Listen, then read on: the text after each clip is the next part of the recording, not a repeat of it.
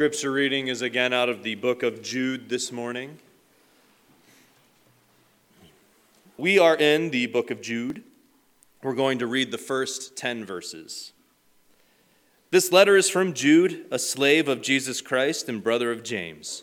I am writing to all who have been called by God the Father, who loves you and keeps you safe in the care of Jesus Christ. May God give you more and more mercy, peace, and love.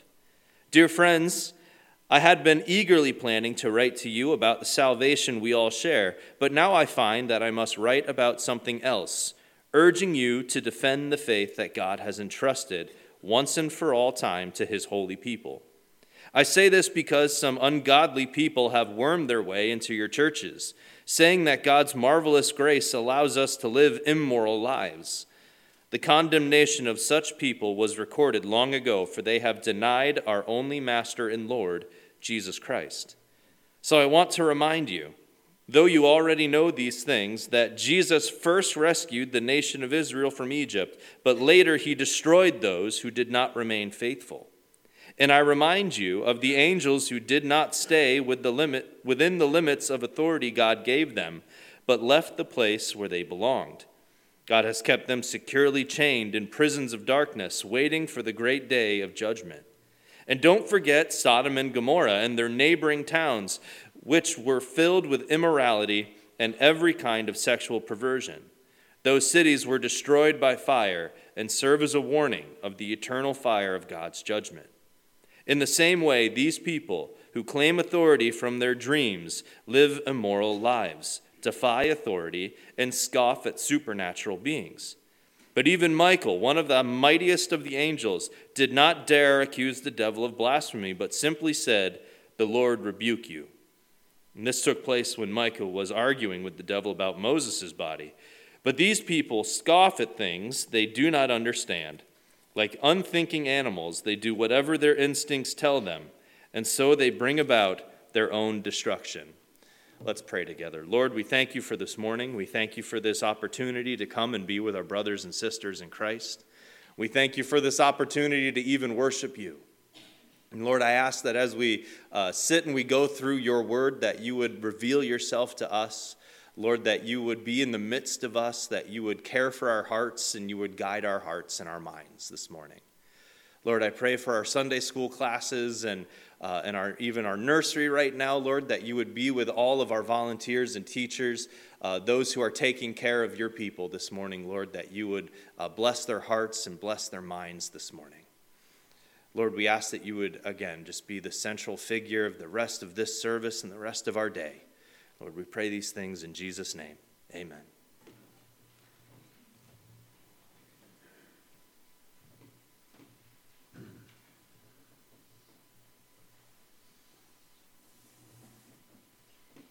Well, good morning to all of you. It is with great joy to tell you I only have 3 more weeks with my boot. I'm sure that thrilled your heart to know. But anyway, the passage that Pastor Steve read for us, obviously the book of Jude, is where we are at. But we're not going to begin there this morning. I want you to turn with me, if you will, in your Bibles to the book of Jeremiah. In Jeremiah, specifically in chapter 23.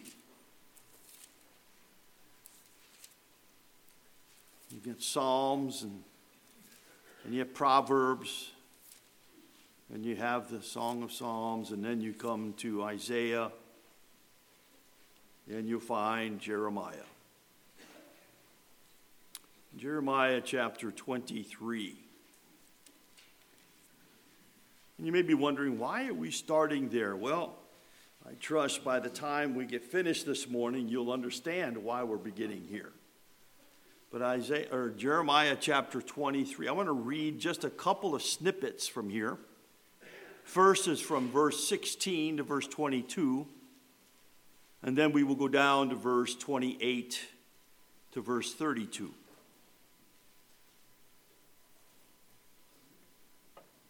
Thus says the Lord of hosts, Do not listen to the words of the prophets who prophesy to you, filling you with vain hopes.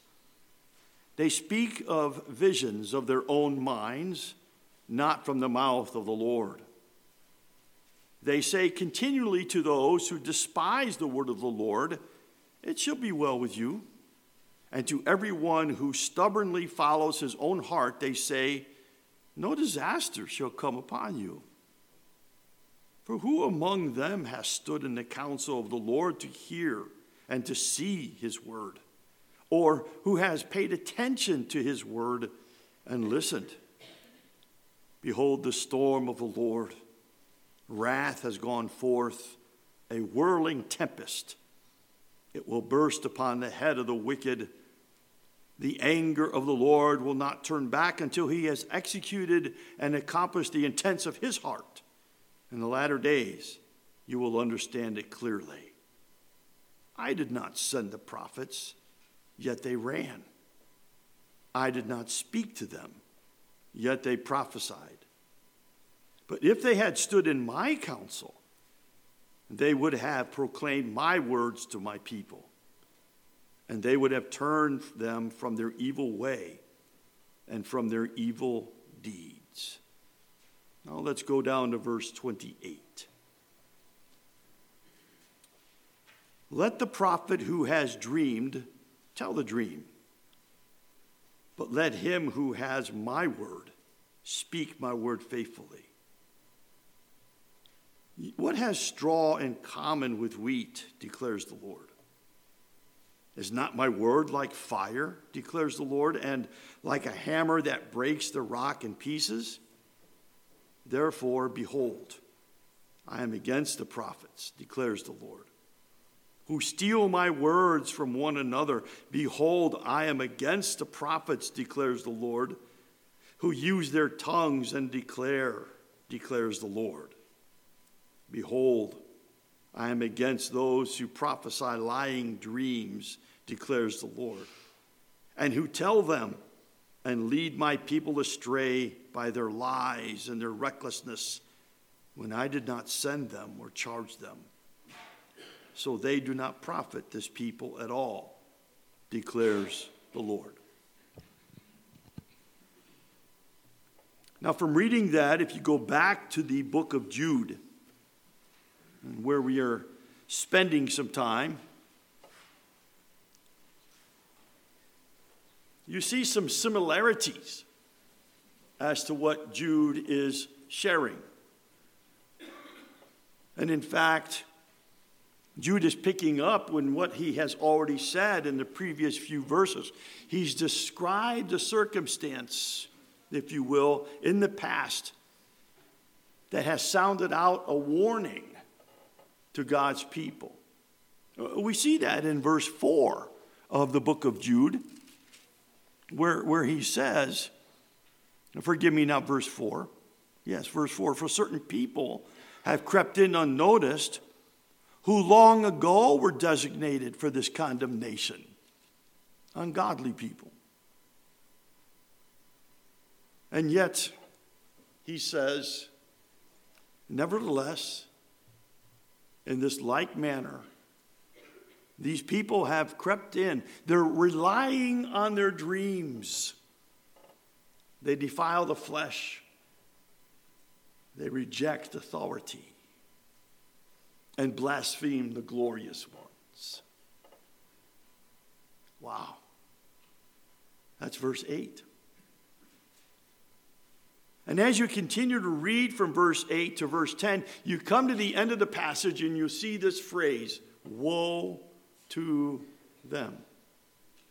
The first three words of verse 11. Woe to them. Well, so as we make our way through this short letter, we're just taking small snippets. I know that. I don't even know if that word is used anymore, small snippets. But we're taking just portions of it. But we dare not lose sight of the forest due to the trees. Because remember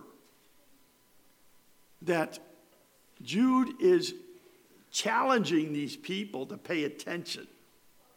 He is causing them to be awakened to a situation, to a problem that is bringing decimation to the church or churches. And we don't know for sure who Jude is writing to other than believer people.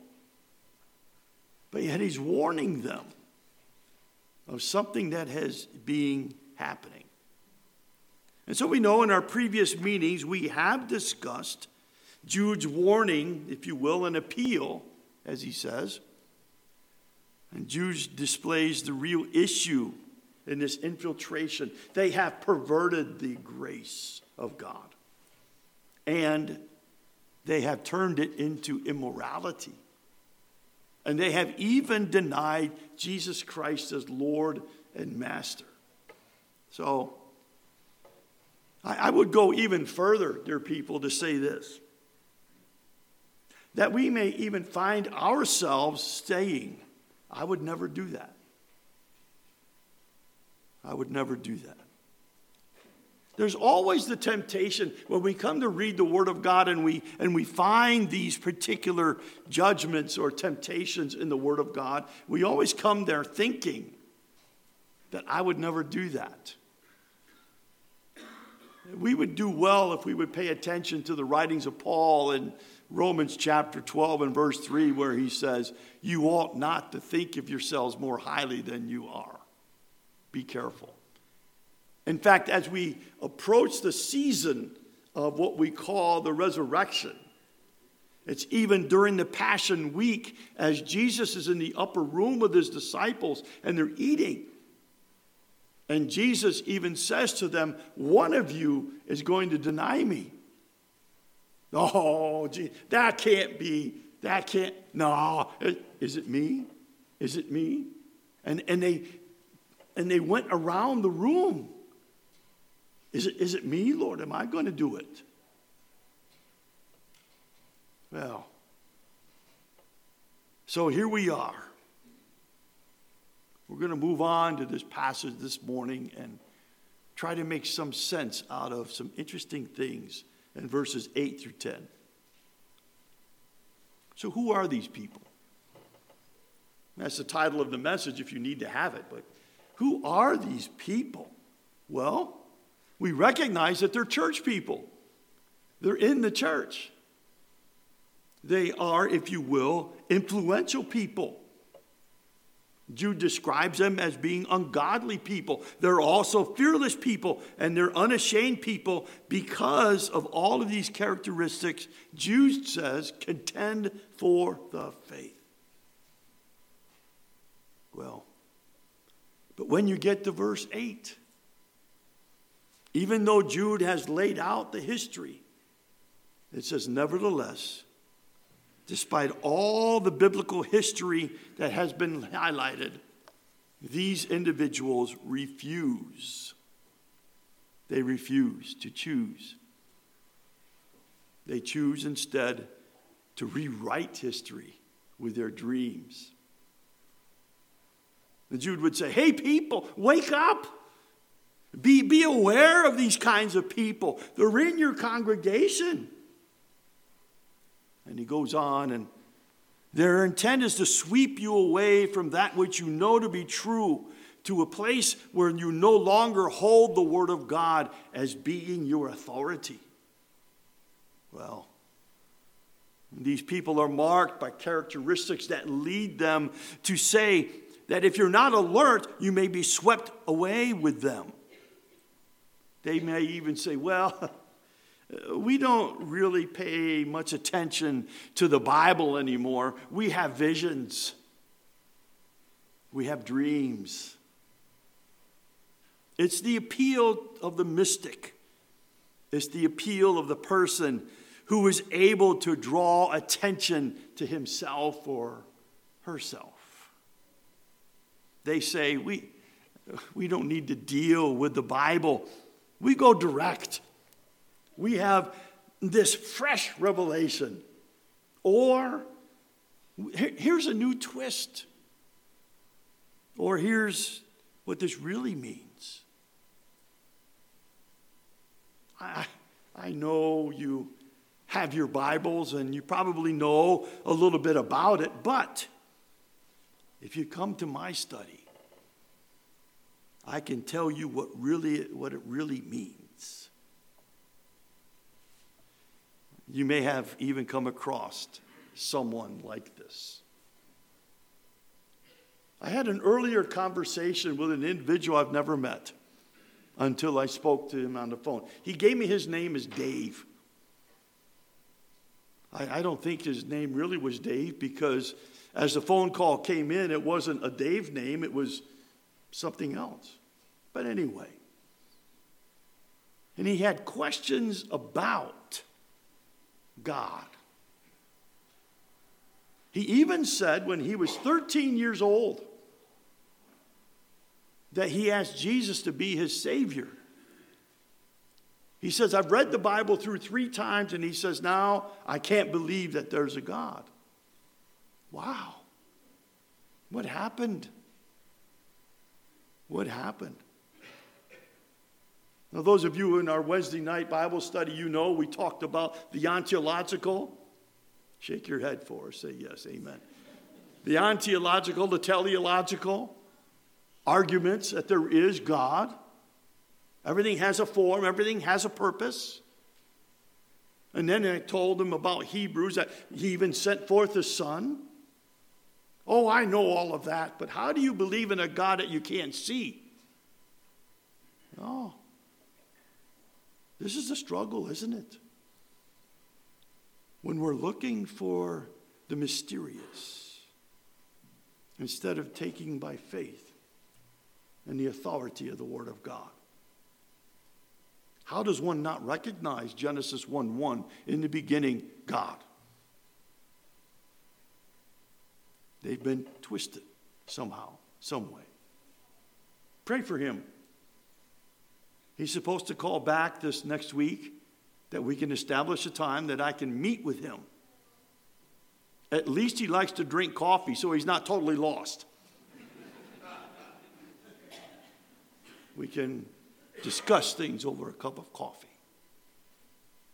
And so isn't that the problem that Jude is referencing here?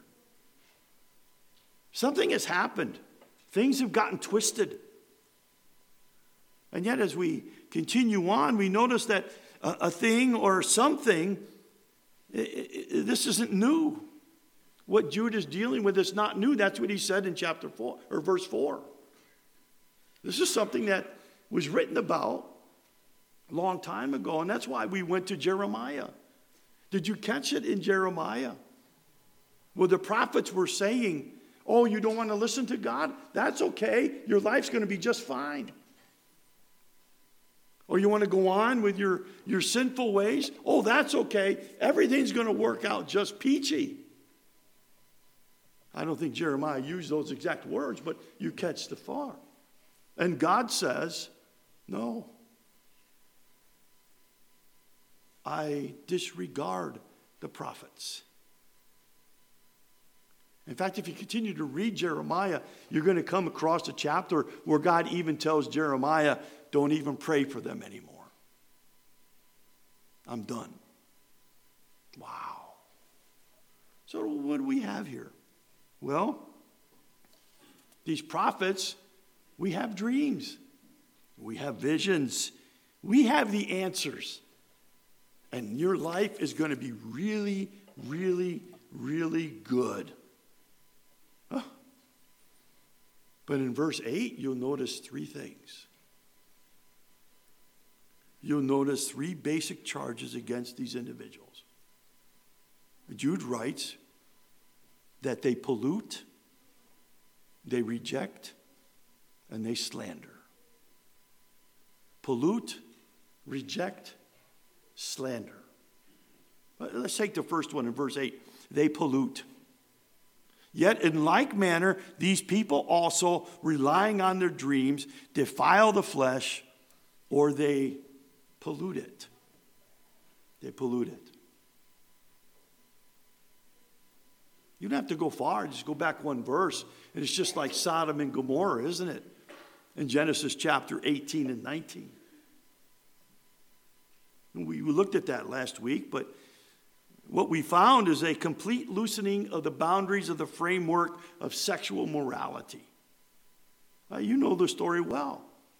In fact, a complete overturning of that which God has given for the abiding perfection and the well-being of humanity has been destroyed. They polluted it. And these individuals that do that, Jude says, they were doing it then, and here you will notice they're polluting things now.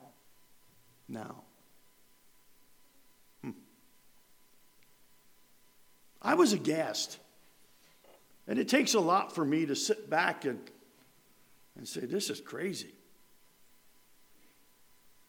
We don't have any, major satellite or anything. We have what's called a thumb drive.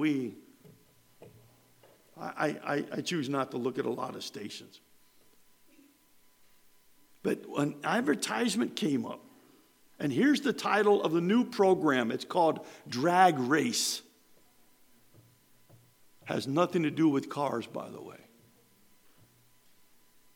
It's a program that the contestants apparently are supposed to choose which drag queen is the best. Isn't that interesting? Believe me, I'm not watching it. I don't have to. But they've polluted the very function of what God has established as a man and a woman. And as we all have heard, some of the latest Supreme Court justices questioned, they can't even give a demonstration or a definition of a woman. Oh, it's not just in Jude's time, dear people. It's our time. They pollute. Secondly, in verse 8, they reject. They reject. Well, what is it? And you'll notice in verse 6 that it highlights the fact that the angelic rebellion of Genesis chapter 6. What does it mean? Well, these angelic beings overstepped their boundaries. It tells for us in here, because of this, they're chained in everlasting darkness and they are awaiting judgment. Why? Because they left their own position of authority. They rejected God's position for their lives. And now they are chained in outer darkness, awaiting the day of judgment. Well, we got pollute, we got reject. What about slander? Now, this is a little bit difficult.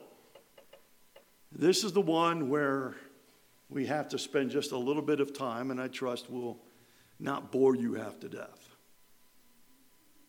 But they deny our only Master and Lord Jesus Christ. In denying Jesus Christ and his proper place in his life, these people are slandering our Savior's name. In fact, I would dare say they even slander and even disregard the Word of God. Now, Pastor, where do you get that? I'm glad you asked that question. Because what you need to do is on your and that wonderful slip that Diane puts in your bulletin there, just copy down these verses and you go back and look at them. You'll notice the phrase in verse 8, they blaspheme the glorious ones. What in the world is that there for? Well, write down 2 Peter 2, verses 9 and 10. And you'll come to notice as you read those later on this afternoon, if you're looking for a place to take a nap, this is a good time to take it. Then it says, the Lord knows how to rescue the godly from trials and to keep the unrighteous under punishment until the day of judgment, and especially those who indulge in the lust of defiling passion and despise authority, bold and willful, they do not tremble as they blaspheme the glorious ones. When you let Scripture interpret Scripture, Jude uses that phrase. Peter used it. In reference to what? Well, now you have to go to Acts chapter 7 and in verse 53. And there you'll know that you'll discover that Stephen is condemning those who are about to stone him, and he's saying these words, "You who received the law as delivered by angels and did not keep it." Wow. That should get us our attention. What do you mean the law was delivered by angels? Oh, now I got your attention. Now you got to go to Galatians 3:19. And it says there, God says, that the law of God was put in place through the angels. Through the angels. And then you capsulize all of it with Hebrews 2, verse 2. And it is there that the writer of Hebrews, in a similar way of writing as Jude did, says, therefore, we must pay closer attention to what we have heard. Why? Lest we drift away from it. So what is this thing about blaspheming the glorious ones? Well, they're slandering the angels who brought the word. So in reality, they're slandering the word of God. Remember, Jeremiah wrote about the prophets who were supposed to be speaking the word of God, and they're saying, oh, don't worry about it. Your life is really, really, really going to be good. Nah, God's not going to bring you judgment. It's okay. Do your own thing. Have it your way. Oh, now we're talking even now, aren't we? How treacherous we are walking on this kind of path. That when we pollute, when we reject, and when we slander the word of God, we are on a slippery slope of destruction. And that's what was happening. They were questioning these people. They were questioning the authority of the word of God. And I'm assuming that the reason Jude mentions this is in relationship to the role that was assigned to the angels in the giving of the law. Because after all, the one thing that these certain people are doing is detaching themselves from the law of God. And therefore, if the angels stand at the forefront of obedience, as it were, then they didn't want anything to do with it. Oh. And this, of course, ties in very closely with what we see in verse 5. And where their people had been led out of Egypt, and yet they refused to obey God to go into the promised land. We can't do it. They literally began to slander the very covenant that God established with them. No. Well, when you come to verse 9, now we get into something even deeper. Notice what it says. I just want to draw our attention to it. But when the archangel Michael contended with the devil, was disputing about the body of Moses, he did not presume to pronounce a blasphemy judgment, but said, "The Lord rebuke you." Now, where did Moses get into this thing? How in the world? Jude, what are you talking about? Well, oh, there's so much you've got to do on your own study. I don't have time. Well, I have time, but all of you would leave before I'm finished. If you go to Daniel, the book of Daniel, specifically chapter 10 and chapter 12, you will realize that Michael is the protectant angel for the nation of Israel. God has established him in that role. He is described as that. Okay, that's not too hard to understand, Pastor. But what about this Moses thing? What, disputing with Satan about the body of Moses? What in the world's going on here? Where do you find that in the Word of God? Well, let me tell you, you don't. But there is a very interesting, extra biblical, though there's only snippets of it left. It's called the Assumption of Moses. It's the Apocrypha. It's an apocryphal writing. We don't know who wrote it, but apparently it highlights what Deuteronomy 34 leaves out. Deuteronomy, the last chapter of Deuteronomy, talks about the death of Moses. And it says God buries him, but no one knows where the place is. To this day, no one knows where Moses was buried.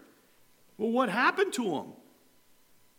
Oh, well, all I can do is at least give you something of this. The Assumption of Moses. According to Jewish tradition, they would have known this. According to Jewish tradition, the devil argued with Moses or with Michael over the body of Moses. Well, we know that. That's what it says, doesn't it? They would have known that. As Jude is writing this, they would have known, oh yeah, I got that. It's the Assumption of Moses. Okay, well, let's go on. The argument, presumably, was about Moses being allowed into heaven.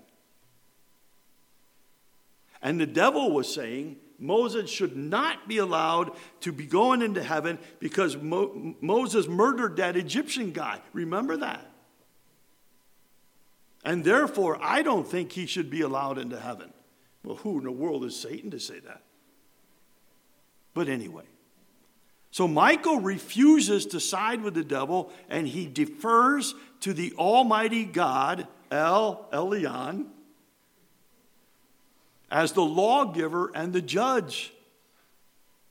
He doesn't make himself, Michael doesn't make himself the authority and say, oh, I'm one of the chief angels. Remember, I was the one who brought law. I should be the one to determine who and who doesn't get into heaven. No, Michael says, the Lord rebuke you. Now, if you want something of a parallel passage, now you got to go to the book of Zechariah, chapter 3. Oh, this is interesting. There, in Zechariah chapter 3, Satan is disputing against the high priest named Joshua. Now he's not Joshua of the book of Joshua. This is a high priest. And Satan is saying, I don't think he should serve. He's a dirty, filthy, rotten person.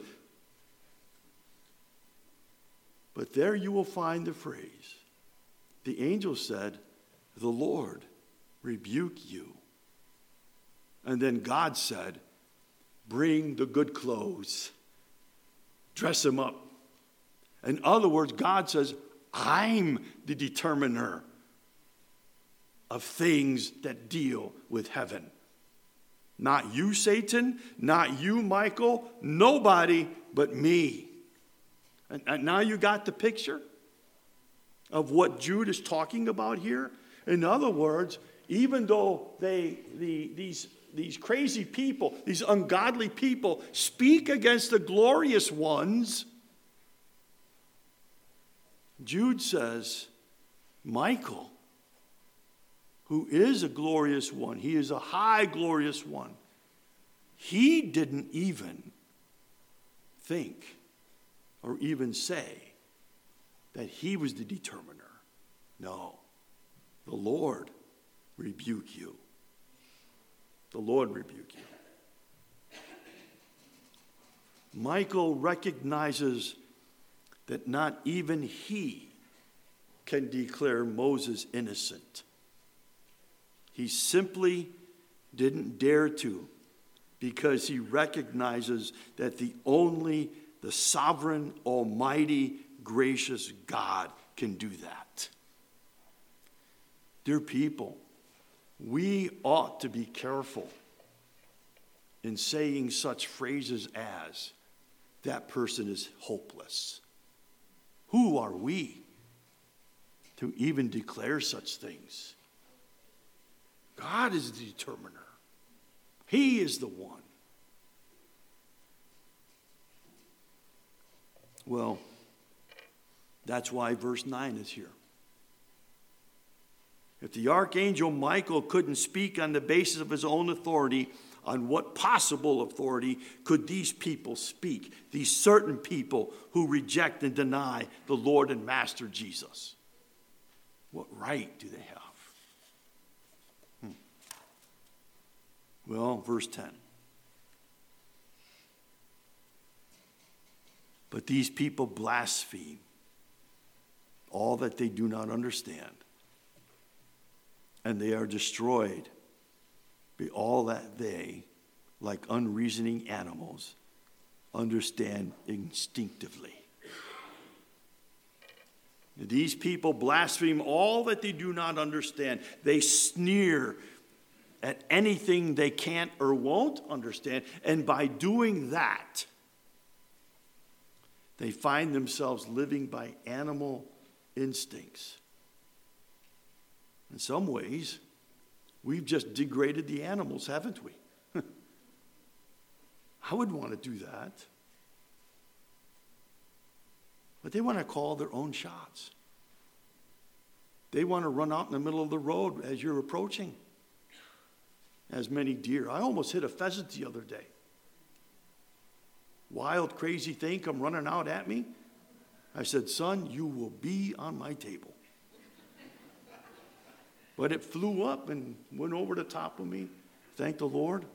I really think they have a contest. Have you ever thought about that? The right of adultship in animal kingdom is, can you make it across the road in front of Pastor Doug? By the way, I have stopped slowing down for squirrels. They've destroyed my bird feeders. I'll hit them. I'll hit them. They will not go on to their exalted table. No. Well, such things as what Paul or Jude tells us. They that reject, they that pollute, they that slander are acting nothing more than animals. How deadly. Well, we are moving along in the book of Jude, and at the close of this morning, I want to try to ask you a few questions, if I may. It's this. Surely, for some reasons that I or we even can recognize, at this period in the Western culture in the United States of America, if there was ever an expression of the reality of what happens to a society, to a life, to a family, to an individual that turns its back on the truth of the living God, it's here written for us in the pages of these scriptures. The problem as they saw it was the Word of God, and a call to obedience was something that had to be set aside. And so the result of rejecting God's perfect plan leaves them in the realm of irrationality. And here's my questions to you. Is your faith focused on obeying the perfect plan of God? Or are you at the threshold of rejecting God's perfect plan? Are you chasing after things of this world in hopes to satisfy your fleshly desires? Or are you pursuing the hope that only comes through Jesus Christ? Are the things you're chasing after dragging you away from Christ? Or are they drawing you closer to Christ? And are the words of the Scriptures your guide? Or are you hearing and following the words of man? Certainly the words of the letter of Jude wrote are not new, but they are timely. In fact, what Jude is saying, or writing if you will, was of great importance as it is even now. One of the key issues, dear people, is this. When one disregards the Word of God as one's authority for life, then that one is on the path of God's punishment. And I would say to you that path is not where you want to be. And the only off-road from that path is repentance and confession of sin. Where are you this morning? May we pray. Loving Father, I know that difficult passages cause us to